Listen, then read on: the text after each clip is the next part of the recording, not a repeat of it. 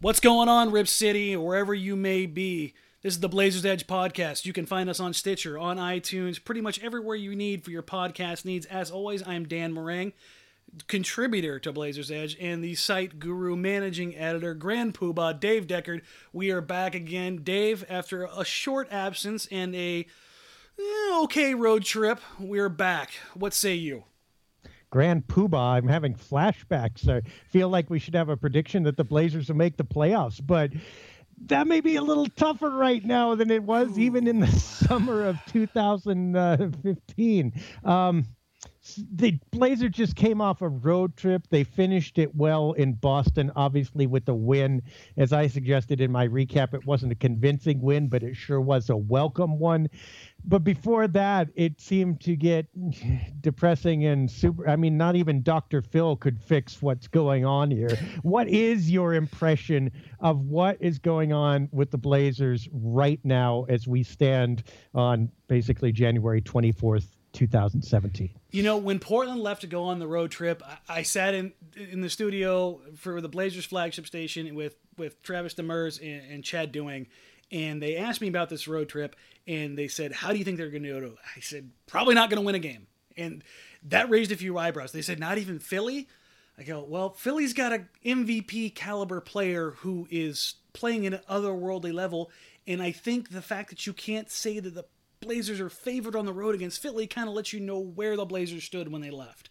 They had just brutally disappointing losses to start the road trip, to go 0-2, and you're hoping and hoping and hoping that they can salvage something here and maybe rescue a win in Philly, because that game in Boston sure is not going to happen. Well, it goes down to the wire in Philly in a game that probably shouldn't have, but it did, and through some weird circumstances, you give Mason Plumlee taking the last shot, and they come up a point short. Then you get to Boston, and in a game that you think there's no way, back-to-back in Boston against what we assume is a team that's playing better, and they pull it out. There's that right there, that group of games just kind of sums up the Blazers season. Not necessarily the record, but what this team has been all about. It was so them. It just didn't make any sense. And it wasn't pretty in the sense that it was a wire-to-wire win, but they were in the game and they pulled out the win. You had brilliant performances from C.J. McCollum, Damian Lillard, and Myers Leonard. Just phenomenal. And it got a lot of people talking again, and over the last couple of days, I keep hearing that key phrase, have the Blazers turn the corner. You didn't read my recap, did you? Oh, God. Yeah. First of all, how many times have you asked that this season? Not you, but we, And second of all, what corner? Corner to what? At what point are they going to run off 38 wins in a row? Is this 500 Street? Have I reached the 500 block? You may, at this point, I'm not denying, by the way, that they could turn a corner. That they definitely can play better. I've said, and everyone who's asked me, are the Blazers going to stink all year? What the heck is going on? I've said, look, they're not that far behind last year's pace. They're sinking farther behind it. But, that's still imaginable that they could get to 40-plus wins. They could turn the corner in that sense. But you turn the corner and the street is not looking that much better. No, we talked about this before. The 8th seed in the playoffs right now is projected anywhere between 33 and 35 wins. That's not something that you're sitting there pumping your fist about heading into the season. So, yeah, which way is this Portland team going? They've got a 5-game homestand. And if you want to do a comparison between this year and last year, it was this time period and almost this exact spot in the schedule where they started to reel off wins. And in fact, they had that prolonged break that a lot of local beat reporters talked about in the Blazers being able to get after it in practice. And this is where they kind of they forged a defensive bond, if you will, on that side of the floor, and that's what kind of ignited their run. Well, they've got 3 days off. They've got a winnable game, which it's kind of crazy to think, but it's a team in the Lakers that's playing very badly. They just had their worst loss in franchise history to the Dallas Mavericks, another team that's right there in the thick of things in the West, which is crazy to think considering where they were to start the season. So Yeah, where's the corner? What corner? Where's it taking you? I mean, this is like the first iteration of MapQuest when it updated like every 5 minutes instead of every 5 seconds when you need it to. I mean, did they miss the turn? Are they on the right path? So it's difficult. Yeah, if the Blazers can't beat the Lakers, that's got to be just as demoralizing. You're right back in the swamp then. They should win this. And see, but this is the issue. Let's say they do win it. Okay, good. You felt good about the win in Boston. You felt good about the win in LA. How many wins does it take to erase, for instance, that road trip? It's going to take at least 3 more in a row just to get you back 500. After the Lakers comes Memphis, and after Memphis comes Golden State.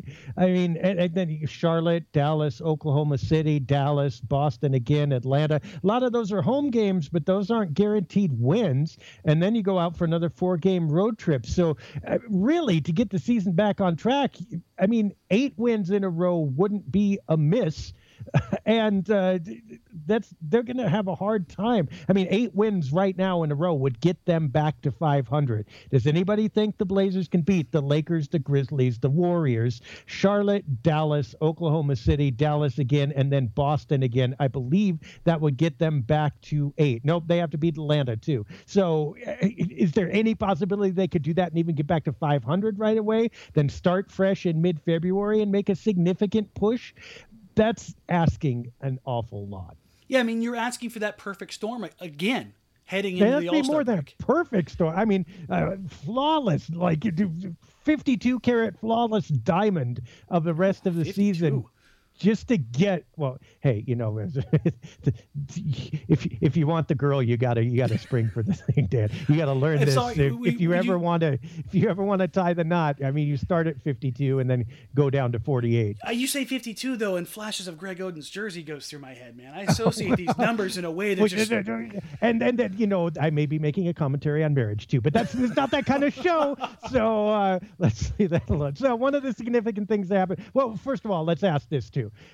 Anything on the road trip besides the lineup change, we've got that, but anything on the road trip that stood out that we haven't seen before? For me, the one thing that I think is hanging out there right now is that the Blazers are having some distinctively better rebounding games where they're fighting harder and they're starting to control the glass for certain stretches, if not the whole game. They're having a hard time putting a whole game together. But I've seen some better effort from the Blazers on the boards and a little better getting back in transition in some cases. And when they do even those two things, they tend to succeed. And that, I think, those were both kind of non-factors or bad factors in the first half of the season here. So maybe there's some hope there for me that if they shore that up, they can start turning this toward the right direction. Have you seen anything different recently analytically? Yeah, you hit the nail on the head in that those little things like rebounding, the grand scheme of things, as long as you're securing rebounds as a team, it doesn't matter who's getting them. Transition defense, and I think that feeds more into the effort narrative that's kind of been there and waned back and forth. It's not rocket science for anyone to look at this team. It's just that there's been some things that have been amiss, and a lot of them have been effort related, and they translate out on the court as such. In every one of these games, even in the bad games where you saw against Orlando and you saw against Washington, where there was effort just wasn't there. There were also times when the effort was there and you could see it kind of come together for a few minutes, and that's kind of been the story of the year. In the game against Philly, even though they lost it, you could see there was a little bit of dog in them. And I think that was emblematic of a team that kind of carried that torch through the end of last year, and it appeared again in Boston. And I don't know if it's so much #they as it is a pride factor, and I think a little bit of that is shown through, and that's less analytics and more just kind of eye test. But I had to go back and crunch all the numbers to really take a look at the big picture. But I've kind of stepped away from that a little bit over the last couple of weeks just because I wanted to take a broader picture of what exactly is going on and the little things as you kind of highlighted them and how they translate to the team. And I mean, obviously the big stuff is the lineup change. I mean, if we would have talked about that, I mean, right. If we had suggested a lineup change going into this season, it's crazy. The torches and pitchforks would have been out. especially this lineup change. But before we close that, it's not hashtag they anymore. It's hashtag we. It's hashtag put a body on someone and move your feet. I mean, and the Blazers need to realize that if they do a couple of those little things, their offense is really powerful and they're going to come up with some W's. But if they don't, it all goes to waste. Now let's go to that lineup change that you talked about. It happened in Philly, did not result in a win, didn't even necessarily result in that good of an output. Evan Turner and Noah Vonleh become, in essence, the starting forwards. In Philly, Turner shoots 2 for 10, gets 4 points. Vonleh's 4 for 6 for 10 points, which looks a little better, but you still wonder if those 14 points could have been equaled by the regular starting forwards, or if you got 15, you win the game. In any case, it looked better somewhat in Boston. Certainly Turner did. He had I thought, really good game coming back to his old stomping grounds. 12 points and 4 of 9 shooting. Wasn't spectacular, but at least he was decent. Noah Vonleh again had decent stats considering his 17 minutes, but fell out of the game defensively. What do you think of this lineup change? Do you think it's permanent? Do you think it was effective? I don't think it's going to end up being permanent unless things go a little bit sideways down the stretch. And even then, I think the lineup would change even further. But I think we'll talk about that a little bit later. With Vonleh, I think you're getting a guy who he started last year and he had his place basically taken out from under him. But he never really, I don't want to say he didn't earn it, but I don't think he really ever earned it. And now that he's giving that opportunity again, he's bringing energy. He had 6 offensive rebounds on his own in the first quarter against Philadelphia.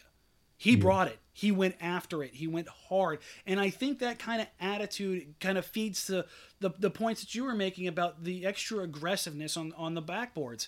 And I think that's a good thing. And I think that Stotts is coming at that from, I'm going to get a guy who's going to give it for me every single minute that he's out there. And I think Aminu was doing that. I think Harkless was doing that. But I don't think it was infectious. And I think the way that Vonleh was going about it and going after everything was infectious. Now, Evan Turner is a weird one to me in putting him in the starting lineup because the way you have to stagger the lineup going forward made for some interesting lineups. You saw Leonard and Aminu out there with Damian and CJ at times, which we haven't seen much of this season. So you've got a kind of a weird amalgamation of parts that hadn't always been out there, and at times were spectacular, and at times, like in the Philadelphia game, were really bad. I think in the long run, it'll be more effective for these different units because they have more experience and actual game time together. And for Portland, I think it's a better idea to start doing these kinds of things now because, number one, you don't have the time. Number two, you're still a very, very young team, and building upon this and seeing what you have in certain guys is going to do more for you in the long run than any amount of wins are going to do for you in the short term. Well, here's what I kind of worry about. I agree with you that I think the effort was better. And it's really funny how that came from a Twin perspective, because I think you're right that Vonleh is kind of young and just is playing to the basics. I don't want to say doesn't know better, because he does know better. We've seen him play both ways, really. But he knows that this is something that almost anybody could do, and it's going to get him minutes. So he appeared to be doing it. Hey, I'm young. I saw the floor, and here I go. Watch me. I get to play. And whereas Evan Turner, I think, is standing right now in a spot that a lot of veterans who are new to the team stand in. I think we saw Gerald Henderson stand in it somewhat last year. In terms of sometimes you'll come in and a malaise is affecting the entire team. And it's just somewhere, it might be in the culture, it might be in their minds, it might be whatever it is. But this team is like in the murk. And you're going, dude, what the heck are we doing? I mean, here, the basketball is about like 6 things. We all know this. I did this with my last team. I don't know what you guys are doing, but I'm going to do basketball.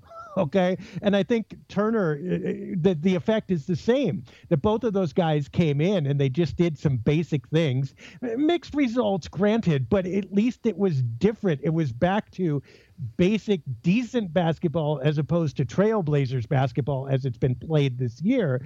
And I think that's an important reminder. Now, here's the thing, though. Can you keep Harkless and can you keep Aminu on the bench? Now, Harkless, a little bit of an injury and what have you. Maybe there's an excuse for that. But as the season goes on, I don't think those guys are going to be content not starting, especially not starting for a not winning team. So, I think at some point you have to make the move back. But what you probably hope is that now Vonleh and Turner have that confidence coming off the bench and bring the same thing, whereas maybe they weren't before because they weren't sure of their place or whether they'd actually play. And then you have Harkless and Aminu seeing them and now ready to go get it when they get back in the starting lineup to keep their spots. Yeah. With Harkless, I think I worry a little bit. We saw some of this last year where, not that he sulks, but he kind of checks out a little bit when he's not a starter. When he's a starter, he's engaged. He's still a young guy. I mean, he's 23 years old. So toying with him in the lineup is a lot like toying with Noah Vonleh in their position, in that they're still not fragile, but they're susceptible to the emotions that come with it. These aren't 10-year NBA vets that go, okay, I understand, I don't like it, but this is how it's going to be. These are guys that are still playing for their NBA livelihoods. So I think it could present a problem if this team does take a little bit of a downward trend and Harkless isn't seeing the minutes that he was seeing before and instead is seeing a younger player that with that potential tag getting minutes he thinks he may or may not deserve. Same with Evan Turner in that position. So I think it's a really, really difficult minefield for Terry Stotts to kind of walk through. Yeah, I mean, and that's the other side of the coin. If it goes bad, it could go fatally bad because it's not like there's a lot to cling on to right now. So some of these guys, may be able to check out, to just say, this is crap and the season is crap. Now, I don't believe that that's their intent, but at some point when things are not going well and you're not getting the minutes or the due you feel you deserve, a little bit of that is involuntary. Now, I'll put you on the spot. We painted the best case scenario. We painted the worst case scenario. Which one of those things do you think is more likely to happen? Worst case. I've kind of been on that bus since July. Yep. It's just one of those things where I don't think you can catch lightning in a bottle again. And for this team and for the long term, I think it's better that they bottom out. So, and I know it's easy to say that from my perspective. Mm-hmm. How that translates into the relationships with the players, with the coaches, with the front office personnel, and how that whole, how do you, if things do go sideways, I as much as I want to be a fly on the wall when that conversation takes place with Neil O'Shea and Damian Lillard, I don't know if I necessarily want to be there for that conversation. You don't want to be anywhere near the building, anywhere near the locker room, anywhere. They just need to shut the doors, kick all the cameras out, and that there will be rumbles when that goes down. And the chances of everybody exiting that locker room together and happy, O'Shea and Lillard is one thing, but basically you invested luxury tax money in this team because it was so great together. The chances of them exiting all on the same page at any given point, team. let alone the end of the year. Almost nil. But before we move on now, we're talking about the rest of the season. We would be remiss in not bringing up your boy, Mr. Meyers Leonard, playing like a beast against Boston. And already, I've heard people say, because we've had a couple days to think about this win now and his performance, this isn't like other Meyers Leonard outbursts. This was different somehow. And, he had 17 points, a couple of nasty dunks, hit 4 of 4 3-pointers. The guy, there was very little to complain about given his background and performance. Do you think at least Meyers Leonard has a chance of having turned the corner? This big giant smile that I need to wipe off my face a little bit, because I'm sitting here reminiscing at the Boston game and how fantastic it was. You should reminisce about this summer. If you weren't with us this summer, by the way, you missed a lot of knowledge being dropped on you. A fairly accurate prediction of how things were going to go down. But in any case, when people were complaining about that, Dan spent most of the summer talking about Meyers Leonard and his potential, how this is his year. It did not quite turn out that way, although I mostly agreed that it could have been. But in Boston it was. So anyway, go ahead, Dan. I didn't mean to interrupt you. But no, Meyers Leonard was in full effect. And a lot of the local beat writers, Dane Carbaugh, who's part of Blazers Edge, we're all firm members, and we all, or those of us that are out there, claim to be president of the Meyers Leonard Club. First of all, I would like to tell Dane that it is mine. It is my throne and mine alone. I do not share. I do not abdicate.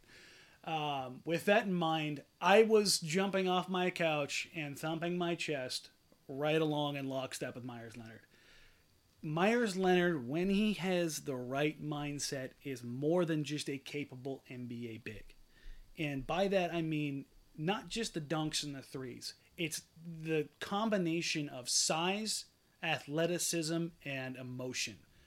When he threw that first dunk down, everyone in Boston was oohing and awing. You could feel it. It felt like the night before when Joel Embiid dunked on the entire Blazers roster. There is something to be said about the mentality of the dunk, and I've said this a million times. And when he has that kind of aggression, it transcends the whole team. It goes everywhere. You can see Lillard getting fired up. You can see McCollum getting fired. Everyone is there with him. They want him to succeed. I think just like fans, and not just because of their own self-awareness and being a part of the team and wanting the team to succeed, they individually want Meyers to succeed because of the talent that he possesses. And the way he was playing, that's peak Meyers right there. Dunking on everybody, going in for the second dunk, which was glorious, shooting without hesitation and canning it, although we had that 1-3, it spun around 37 times before it rolled in, but it was still buckets. But when you get that kind of contribution from him, not just the box score, but that mentality, the way he only ended up with 4 rebounds, but it felt like he was controlling the paint because of how big and how dynamic he can be and how much space he can eat up. It's a more athletic Robin Lopez with his build. And that kind of space eating and that kind of emotion, all this comes together, it can really lift this team. And what's crazy is the Blazers aren't in that game without Meyers Leonard, because during that point in time, it was still kind of wishy-washy which way the Blazers were going. And then the 2 hammers and then consistent 3-point marksmanship kind of steadied them. Now his plus minus everything was one of the worst of the team, but he, to me, was the key to the victory that night. If you use plus minus on a single game, I feel sorry for you. Yeah. Well, I'm looking up legend here, and there have actually been 2 incarnations of, you say Meyers legend. There's the 1985 legend, which was kind of a Princess Bride ripoff, even though it was actually produced 2 years before Princess Bride. But there's a 1985 legend, which was the movie Princess Bride wanted to be. And then there's some 2015 gangster in a gangster version that was, considered a little bit better, I think, by most people. So which Meyers legend is it going to be? Is it going to be the terrible fantasy that lets you down, or is it going to be the tough gangster Meyers who brings it to everybody and dominates? Those of us that are out there that firmly believe in Meyers all agree, I think, on one thing: giving him the confidence and the playing time. The thing about Leonard is the inconsistency of minutes that he gets, and that may or may not be of his own doing. And if given the time, now they're going to play the Lakers, who feature Timofey Mozgov. If you're going to have Meyers play off of that game, he can't get a DMP or 6-7 minutes. You got to give him 20 minutes. You got to give him the opportunity to back that effort up. If you're just going to use him like a relief pitcher, lefty on lefty, it's just not going to work. So we're blaming Stotts for Meyers Leonard now? Is that are we ready to go there? I not to a full extent, but I think he does bear some of the criticism in that aspect. I'm still firmly putting it on Myers, but at the same time, how many games does Noah Vonleh get last year before they finally pull a plug on him? And I know Myers had shoulder surgery, so he wasn't able to be in that. And then I think that kind of figures into this year. Myers started off very, very slow, but every single month of this season, he shot better and better from three. David McKay put a stat up. He started off at 20% in October. He's up to 40% from three in January. I think he's getting healthy. I think he's getting his shoulder right, and I think he's getting his mind right. But we've been at these points before. And it's upon Myers now to make it happen, but he has to be given the opportunity to let that moment come to him. At IHOP, we've got some waffling going on here. We'll see how it develops. Sounds good. I hate waffles. What? How can you hate waffles? No, we don't want to turn this into that other podcast where they just talk about restaurants and food.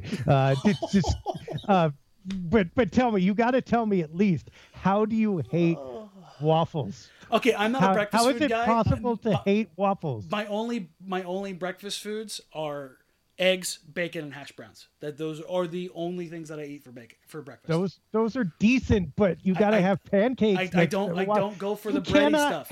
No French toast, no waffles. That's like hating pancakes. Brandon Roy. It's just not done. No. Brandon Roy is my bacon. Okay, it's Brandon Roy is my bacon. Dude, waffles are okay, and they have the little things to hold the syrup, so you get like syrup and butter with every bite. It's okay. You and I cannot talk anymore. Let's change the subject. Here's this even. I don't even like syrup. Oh God! Get off my show. Next week, on to some lighter reading here, or some lighter listening. If you're looking at this team, and you're talking about giving Myers Leonard significant run, Noah Vonleh significant run, are you changing the prism? And I guess we're speaking more for Portland fans in general here, of which you view this team. Is this season functionally over? Yeah, you better ask me, because I don't take analysis from a guy who doesn't like syrup.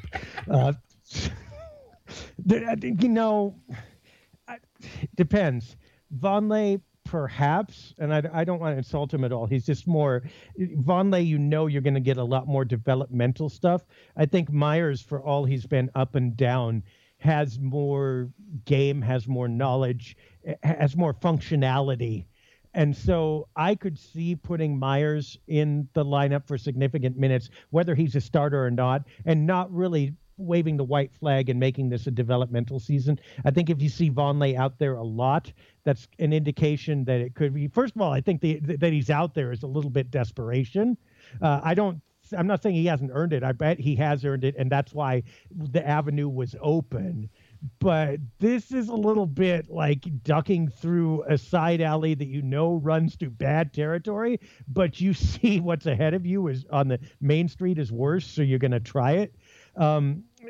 I don't see Vonleh getting major minutes without this season being basically done. But then the problem is, who else do you put out there, and how many quote-unquote veterans, not that the Blazers have anything really, but how many guys with more experience do you bench in order to develop people? And I don't think you can sell that to that locker room, period. I don't think you can sell that to the stars. I don't think you can sell that to anybody you just paid on 4-year contracts for you. You better hope that you can trade those guys en masse if you do that. When I look at this team, if you're going to talk about getting these guys minutes, the only two guys that matter outside of the core are Noah Vonleh and Myers Leonard. Those are the only guys that you see significant upside in enough youth and enough salary flexibility. But obviously Vonleh on a rookie deal, and Myers is on basically a slightly more expensive MLE, to see what more you can get out of these guys. Because the book is yet to be written on these guys completely. Myers is heading more towards journeyman NBA big than being a starter or first big off the bench. So I think you need to decide which one or which of those three paths he's gonna take. And with Noah Vonleh, he's still incredibly young and raw. And if you're talking about somebody that could still grow a bit and be a successful NBA player, and he's the guy, right? Yeah, but if he's that young, if he's that raw, I mean, your oven's not working. I mean, yes, I get that it takes a while to develop. I get he hasn't had a ton of playing time, although, by the way, he got a bunch last season. He got start for a long time. If you look in that oven and it's still like bloody rare, you need to check temperature on that thing and make sure it's plugged in. And that's a little bit how I feel about Vonleh. It's like I admire his contributions when he goes good. My jaw drops at certain plays he's able to make, but overall, that steak isn't even brown yet on the outside. So, yeah, at some point, I have to say, I wonder if this is just a cut of meat here. See, this is where you're killing me, man. You're going after me for waffles and pancakes, and you're talking about cooking a steak in an oven. Prime rib, baby. I know. Well, yeah. Well, you should fry it first. But what are the Blazers doing? Cast iron pan, about 2 minutes, 2.5 on each side. Stick that thing in the oven. Should be. But the Blazers aren't developing people like that. I mean, you're saying Meyer's kind of soggy noodles here, trying to be a main dish, and Vonleh's rare. So we need to go less easy bake oven and more, actual household oven. You got to go. You got to go Shabazz for the cause, baby. It's like you got to make sure he's not the next Tim Frazier. He'll be the syrup. He'll be the sweet guy in the backcourt. Try that out. Maybe Frazier. That'll work. Oh, we want to sit here and talk about how put the steak knife in and twist it. Yeah, Tim Frazier. You want me to talk about Patty Mills too? Want me to talk about Patty Mills too? Oh, jeez. All right. Let's move on. You asked if the season was functionally over. Depends on what you mean by over. I don't think the Blazers can go developmental now is what I was trying to say. That's not going to happen. I don't think they can until they're obviously in the last 20 games, maybe the last 10 games, and it's just not happening. And that would require them to be out of a playoff seeding spot, by the way, which I don't think is going to happen. As you say, the bar for that's going to be pretty low. They're going to be in contention till the end, no matter what happens. So I just don't see them going developmental, period, this season. Is it functionally over? Yes, in terms of them being anything meaningful, all right? The dreams that you had that they were going to challenge for an upper echelon playoff seed are obviously gone. The dreams that it would mean anything if they upset their way to the second round like they did last year are gone. The dreams that they're significant in any way in this incarnation are done. So in that sense, the season is over. Do they still have something to play for and something to prove? Yes. Should they still be getting every win possible? Yes, because that is important for all the guys that you're going to keep. And that is important, by the way, because you're spending $112 million and going up for this roster, and you cannot tank a season paying that. That's a disaster. The only thing I can compare that with is having 4/5 of your starting lineup leave in one off season, and we already did that. You can't pile another huge disaster on top of that. So no, to me, the season is not over in terms of trying to earn wins, but it's over in terms of dreaming you're anything special. What about you? It's over.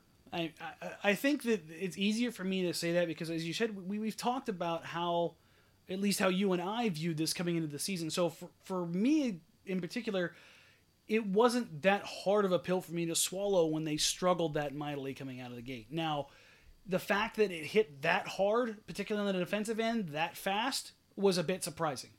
Beyond that, their record isn't that far off from what I expected. So, yeah, it is what it is, and I never thought it was going to amount to that much to begin with. So, is it fundamentally over? Yeah. It's over. But as far as my expectations are, and I think I'm in the minority here, and I know a lot of other guys have written about this, in that what you just kind of said in how the salary cap committed, you can't tank, because ultimately this ends up costing somebody their job in situations like this. It could cost a bunch of people their jobs. Yeah. And who'd have thought they'd say that at the beginning of this season? In less than 6 months? I mean, yeah. That's basically what we're talking about as we get to the All-Star break. And for me, I know it's easy for me to say it, but I'm already in tank mode. I mean, I'm already gearing that thing down and driving it out of the garage. Yeah, it never happened. It never should happen, I think. But yeah, I get it. I mean, I think we can have a debate and maybe we will if we got time, about, God, I hate to bring this up, and to bring it up in January, no less, whether at this point a pick or a playoff seed is better. Why do we have to ask this again? It's like that shows you the place that the Blazers are. But no, tanking is way far away from their vocabulary. I'll tell you what isn't, though, and what should have been. I've said it before. It's a thing that shocks me. The Blazers were just careening down a hill at about 100 miles an hour, clipped all kinds of guardrails last year, made it to the bottom, not only made it to the bottom, but did it fairly successfully, kept the car intact, and had a fairly decent time doing it, surviving by the skin of their teeth. I get that. I get that it was fun. That was legit. To take that car back up to the top of the hill and to do the same thing over again with every guardrail. What do you think is going to happen? You survived by the skin of your teeth. That's the thing that just shocks me. And so I think, even though we say in 6 months it's transformed, for me it hasn't really transformed, because we were calling out every guardrail. I mean, maybe some people accuse us of being like the grandmas in the back seat. Slow down, we're gonna die. But look, that was real. And now here we go again, and now we're over the guardrail, down the cliff. Big surprise. So it's not a 6-month thing. It's just shocking how dramatic it might be. Now, we got a mailbag question from Zach here. I want to answer a couple mailbag questions before we go. And he actually suggests, we've talked about, is it time to trade one of the starting guards before? Let's not go into that again. But the reason Zach's question was significant is he said, look, would you be willing to consider Damian Lillard for Jimmy Butler? And we can talk about the merits of that specifically real quick. But the bigger question here is the bar for a major trade now going down? At the beginning of the season, 0 people, I think, other than speculatively, would have considered trading Damian Lillard. We had to hold on to a roundtable that we were talking about because we knew people would explode if we even published it. Questioning. If they only knew how long that thing existed for. That was like 9 months that we held on to that. And then they still kind of exploded when we published it. But then, then I think everybody came to a piece with, well, maybe Lillard for Cousins might be possible. Still not likely, still not desirable, but it's okay to talk about. Now we've got our first thing. Well, how about Lillard for someone else? Lillard for a non-center. Lillard for a wing who can actually defend and can score too. My question, is that bar going down, that they're for a major trade, that it not only might happen, but should happen? I think on the peripheral of the Damian Lillard ascension to superstardom, there are a few people that have taken a step back. I've heard that some of the narratives of, can we stop calling Damian Lillard clutch? He's only shooting 35% in clutch situations, according to NBA.com. Sure, but what do you want? But anyway, go ahead. Yeah, it's entire teams are set up to stop what is effectively, you talk to anyone in the NBA. We're talking executives, players. Who are the most clutch players in the NBA? I mean, you can see it in the All-Star voting returns among the players. Yes, there were some absolutely crazy numbers in there and guys voting for themselves. But when you look at the West, by the way, sorry to interrupt you, but who didn't think about this beforehand? Who did? I mean, coaches can't vote for their own guys. Who did not think that this was going to become a parade of ridiculousness? I think I saw Dion Waiters in there. I don't understand. I don't know how Harambe didn't get at least 4 All-Star votes, because it was going to head that way. But anyway, go ahead. But I mean, sorry. You can see the respect in there, though.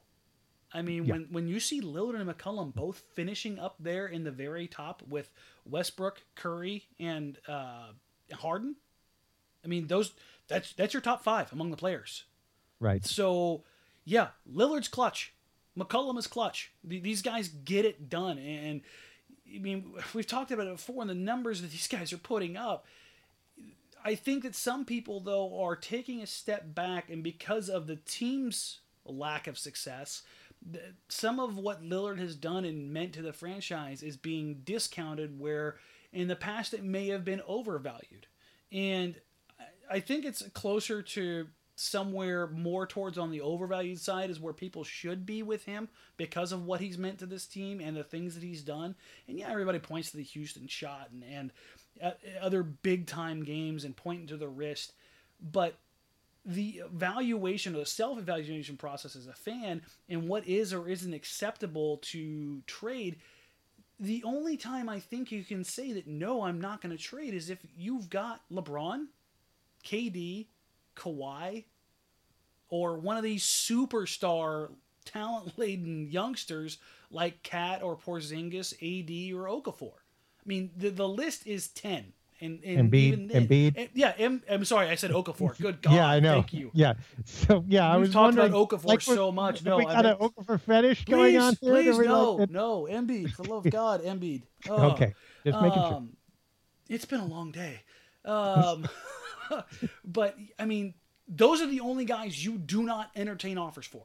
Everybody else is fair game. We've seen these guys traded before. It doesn't happen often, but it can happen.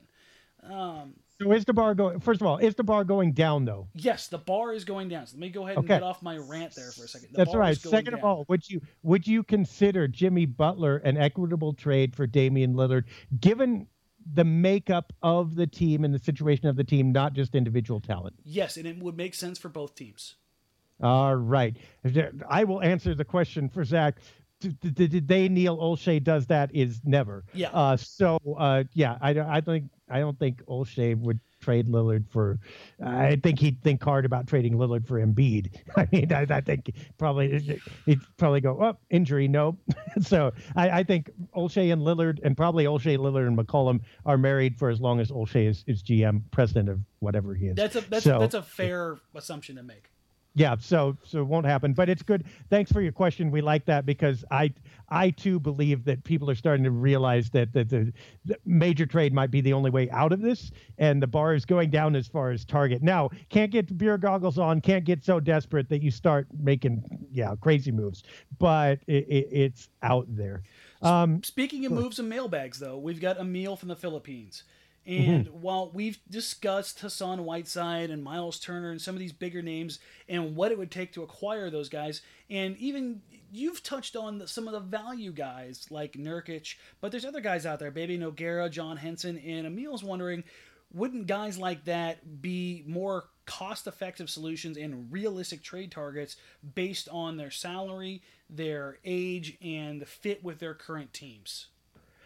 Well, I mean, yeah, kind of answered his own question. Would they be more cost effective? Oh yeah, they'd be more cost effective because they're not as good. They're cheaper, right? So yes. I talked about Nurkic in yesterday's mailbag, and a lot of people are, no, I shouldn't say teams, strike that. A lot of fans are hot after him. And of course, ESPN's Mark Stein came out with an article that said Denver is almost certain to move him. I think that's optimistic because he's on a rookie contract. He costs nothing, and it's really hard to get value for that. For the Blazers, like, for instance, look at Alan Crabb. Okay, their scoring is kind of comparable. You can say maybe Denver would like a shooting guard who has good offense, rather than a backup center who's discontented. I get it, but literally, Nurkic makes $2 million. Crabb makes 6 times that much. I mean, next 3 years, Crabb's going to make 6.25 times as much as Nurkic is. The upshot to that is, yes, Denver's below the salary cap floor right now and can certainly absorb that, but that's money that you can't get back for the duration of Crabb's contract. So you got to look at future investment too, and there's no way those two are equitable. Would you rather have Nurkic at costing nothing or Crabb at what might be a market fair contract, but it's at the upper end of market fair, and it just, in real dollars, it's a lot more? I don't think they can make that deal, and I don't think the Blazers can trade him the kind of pick that they need in order to make that. I think someone else will probably step forward. So I don't think this is where the Blazers are right now. This is how sad it is. I don't think they can get Nurkic. Nurkic, to me, is the exact kind of deal the Blazers should be trying to pursue, but without mortgaging any of their big time assets, whatever you want to, however you want to scheme big time assets. What may be big time to a Portland fan probably isn't big time to really any of the executives in the NBA, save Lillard and McCollum. So with that in mind, yeah, if you could move Crabbe straight for Nurkic. Oh, you do that all day. You do that all day, not just because of it fits a need in big man, in roster balance, but Portland is in dire need of salary cap relief, not just necessarily just for cap relief and making things happen, but the flexibility and the need for NBA teams to capitalize on guys on value deals. You need a group of guys on your roster, unless you are a superstar laden team like Cleveland or Golden State, who are outperforming their current salary structure. Heck, even Golden State has those guys. Draymond Green is on a relatively inexpensive contract for what the contributions he's giving. Steph Curry has been on a very cheap contract. So everybody wants to talk about these superstar teams, but the stars kind of align for this stuff to happen. That's how KD was able to finagle his way to Golden State. Portland needs to have that kind of flexibility and have young guys that are on these contracts that allow the Blazers to be more flexible going forward. I mean, if you got this deal, you're basically getting $15 million in cap space back. Now, it may not work out necessarily that way with the CBA, but that's where the angle that you're coming from. Right. Well, and the Blazers won't be able to use it, but at least they'll be away from the luxury tax. I mean, look, what are they going to do if they need to re-sign one player? I mean, and they've got one, by the way, still dangling out there. If you want, I mean, you're going to be taxed to the moon. I mean, and it really does. It ends up restricting the trades you can make too, because you can't take on, even if the CBA allows it, you can't take on more salary and go deeper into tax. You're going to be paying a prohibitive amount. So yeah, for the Blazers, that would make a lot of sense. I don't see it making sense for the Nuggets. I just think that contract is too valuable right now, and the guy is too serviceable, even if he's not ideal. They've got to find something that's more production for him than the Blazers can give. And Crabbe gives them something that they need, but is it enough for them to get 1.5, 2 wins that Crabbe's probably going to give you in the immediate future to make that move? I mean, over the length of his career, how many more wins is Crabbe going to give you versus a player that you may be able to bring in on a max or near max deal that you may or may not be able to facilitate if you do make this move? Yeah. Now, the story is kind of the same for Bebe, although I think I believe that the issue is less, because I think he's probably a less talented player right now, or at least less productive player. So probably you could sneak in there, although I'm not sure about Toronto's cap situation offhand. And when I look it up, a video blares in my ear all the time. It autoplays, so I'm not going to do it right now. But look, can you do something like that? You have to believe, to keep yourself from going insane, that the Blazers could make a move like Bebe or Henson. The question is, will that be enough, and what are you making that move for? They're young players, yes, but do either of them have real star potential? Yeah, maybe, baby. I don't know. Baby, whatever. But you have to make a move right now. I think the Blazers are past the line of making a move to try to incrementally get better this season. I think that's done. If they make a move, or when they make a move, they need to do it in order to bolster themselves for the next few years with something that's either guaranteed to provide more wins or at least provides a lot of potential. And I don't see that small move as doing either. No, the small moves, you're essentially you're moving the pieces around the chessboard. You're setting yourself up for the future again. And I don't see that as a bad thing from where I sit, in that making yourself more flexible, restocking the cupboard, so to speak, gives you that flexibility. And that's the way that I want to see them go. Reality is not going to, I don't think, is going to go down that road. It's the one way it works, is if they can do multiple deals like that and they get themselves back under the cap by a significant amount. Mm-hmm. going to be difficult, but they might be able to do it by throwing out on a lot of veterans at teams that can accept salary. But the thing is, if other teams are accepting a lot of salary for your mediocre players, the players you're going to get back are not going to be real significant. That's the price you pay, right? So basically, the other team is thinking spending a lot of money on a couple of mediocre wing players that aren't really performing that well in Portland, aren't performing well enough for Portland to keep. We'd rather have those two players and spend a lot more money than have this guy on a rookie contract. That tells you a little bit about that guy. Yeah, I mean, for the trade to be equitable, there's going to be give and take. And the old saying in the NBA and across other sports, if both teams are unhappy, then the trade worked. Right. And I think, but both teams might be unhappy for the wrong reasons in those. I mean, as they say in wrestling, that would be bad heat. And by the way, the Blazers would get bad heat, I think, internally too, because even if Olshey was building up flexibility again, his entire relationship is impossible. That's it. Starting guards. I mean, what are you doing to us? I mean, we got 3 or 4 years left on our contract, but we expected to win in those 3 or 4 years. We wanted to be doing something, making a mark, not restarting. And by the way, here's the problem with going with young guys too, or even going for draft picks. Let's say Blazer fan dreams came true, and they could unload some of these veterans for draft picks and make a mark in the draft, which Olshey's been pretty good at. How long do you wait? I mean, players reach their prime really in about 5 years. Okay. I know there's production before that. I know players are good before that, but by the time you get it together mentally, emotionally, physically, you are ready to win. That's usually about your 5th season. 28 is considered peak for professional athletes. That's I think your mental aptitude at max coincides with the maximum amount of ability that you're going to get from yourself physically. Right. And I know stats probably peak before then, but we're talking about the entire we're talking about winning now, not just producing. And so 25, right? That's at least the opening of that. How long? I mean, first of all, anyone you draft now isn't going to be 25 by the time Lillard and McCollum's contracts expire. Second of all, well, I guess if you drafted college seniors, but second of all, Lillard and McCollum are not going to wait. All right, you're playing free agency roulette. If you're doing this, you're getting young pieces, you're freeing up salary cap to where you can pair in another ready-made veteran to step in and be that third guy and rely on enough production from a group of young guys. Wow, this sounds vaguely familiar. Right.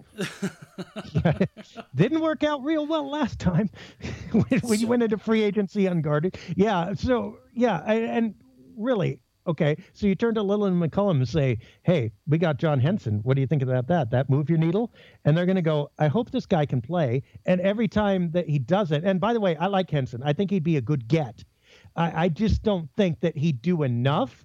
And I think that it would be a salary move, either him or Bebe or Nurkic, right? I think Nurkic would do a little bit more, but you would be able to see the eyes roll every time these guys weren't ready, every time they couldn't pick up the load that the Blazers really needed them to pick up. And at a certain point, that frustration builds. And at a certain point, you just start to go into business for yourself. You say, okay, we are going nowhere. I'm going to score 30. I'm going to be the all-star, and we're going to bide time, and let me look around and see what my options are when my contract runs out. Yeah, and that's how you get in a place like the Sacramento Kings.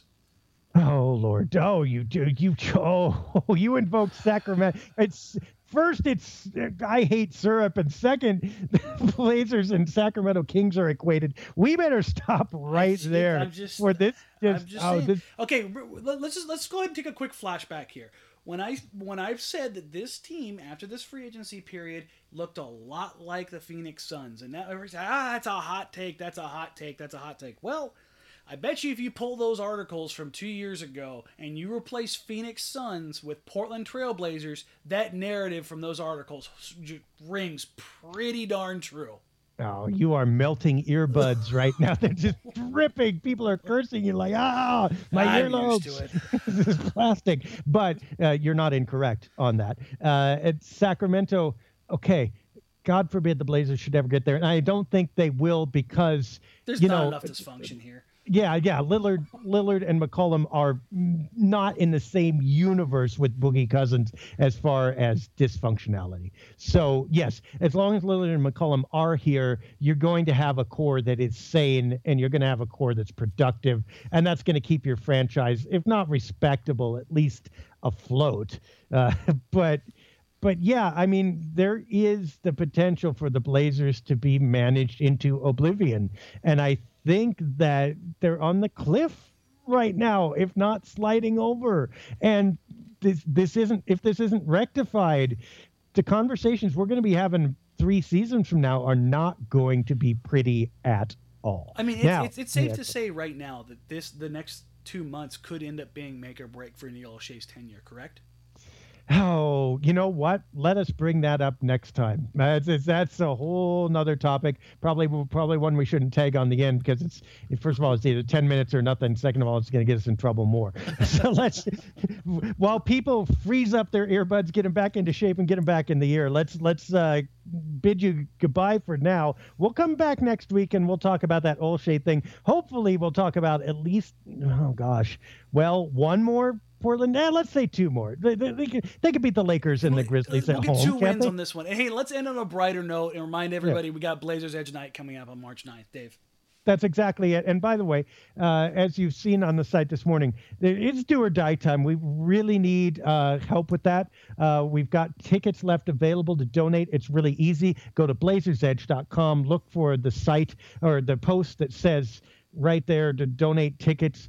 Click on it, click through the link. You can buy with your credit card just like you were purchasing from the Blazers. But when you click through our link with our code, those tickets are donated to kids in need. It is simple, it is easy, and we really need your help to do that. We're a little behind this year, so it's time to kind of put up and make sure those kids can go.